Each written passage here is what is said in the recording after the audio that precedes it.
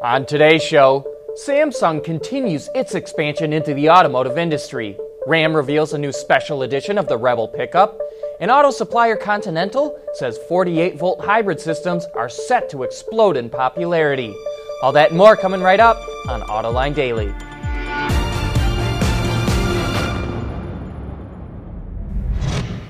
This is Autoline Daily, the show for enthusiasts of the automotive industry. Samsung is making a big push to break into the automotive business. It invested $450 million into Chinese automaker BYD earlier this year, and it held talks with FCA about acquiring auto parts supplier Magneti Marelli. The status of that deal is unknown at the moment. But earlier today, the company revealed it spent $8 billion to acquire Harman International Industries, which makes audio systems for cars and connected car technology. Harman's products are in more than 30 million vehicles worldwide. Analysts say Samsung is expanding into the auto industry in order to lessen its reliance on smartphone business, which is slowing down. The deal is still subject to regulatory approval and is expected to be finalized sometime next year. Toyota has agreed to settle a class action lawsuit over pickup truck frames that are prone to rusting.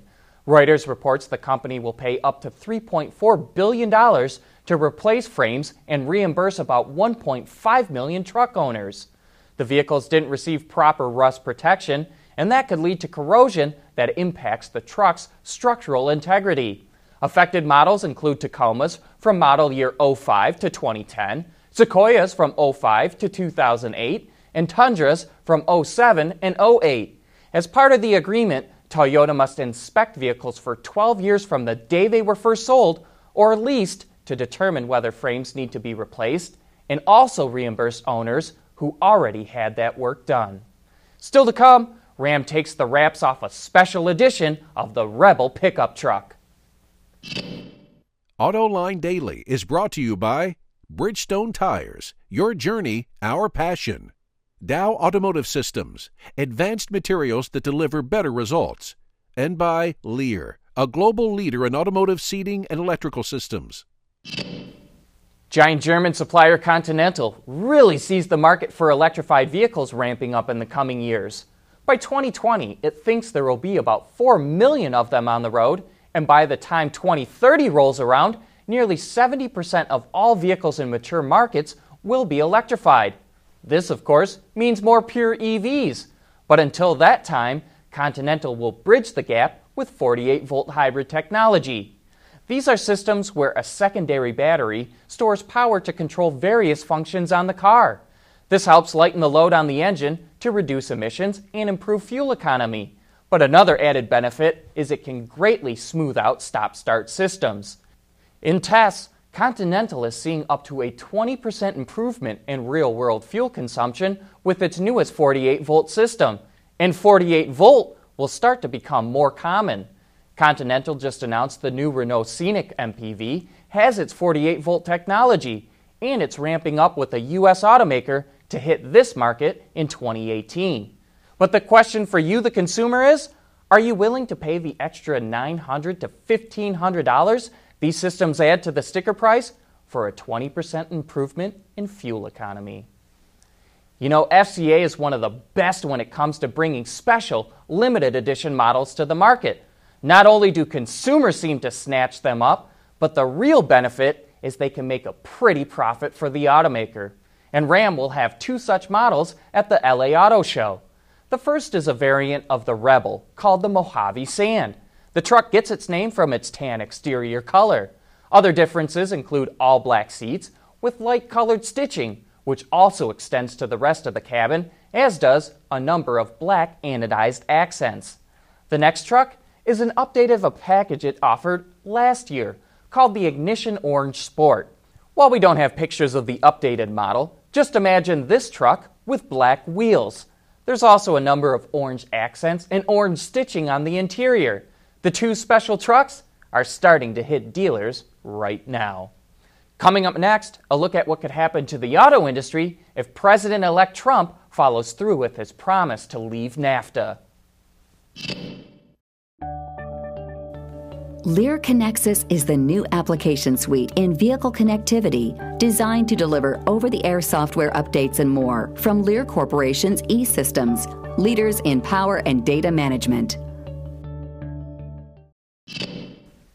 There's been a lot of speculation as to how a Trump administration will affect the auto industry, especially because of his proposal to leave NAFTA. And on last week's Autoline After Hours, John and his journalist panel discussed what the consequences of that could be.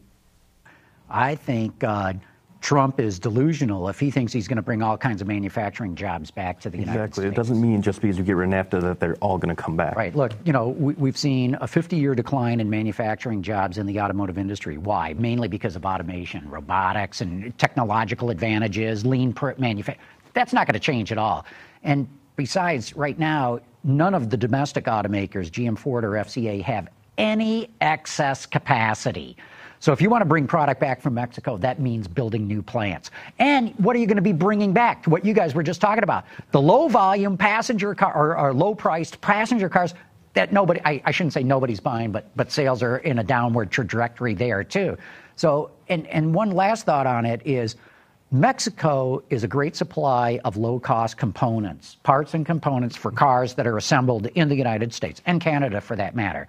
You chop that off, and all of a sudden, the U.S. is no longer cost competitive to export vehicles elsewhere in the world. Mexico is what makes NAFTA, the NAFTA region, competitive against China. Mexico is what makes NAFTA a more attractive place to make cars than the EU. So I think, you know, you slam the door on Mexico and you will hurt the American automotive industry. And I'd like to believe that if he's half the businessman he claimed to be throughout the election process, that he'll look at the numbers, he'll get the advice and see, oh, well, there's a reason why vehicles are made abroad. And if you look at the sales of certain brands, they're more in China or more abroad. So let's say he does that. Let's say he's persuaded by the facts, and I'm not sure he will be. How does he spin that? Because, I mean, he got elected because people believe he's going to deliver on this. He can't just all of a sudden go, hey, guess what, people? I looked at the facts and we can't do, and he's not going to do that. He's got to spin it somehow. He can be a politician. He can promise a bunch of things during campaigning and then not follow through on them. The guys had a really great discussion on a number of topics, and you can watch that right now on our website, Autoline.tv, or as always, you can find it on our YouTube channel. That's it for today. Thanks for watching, and please join us again tomorrow for the latest news in the global automotive industry.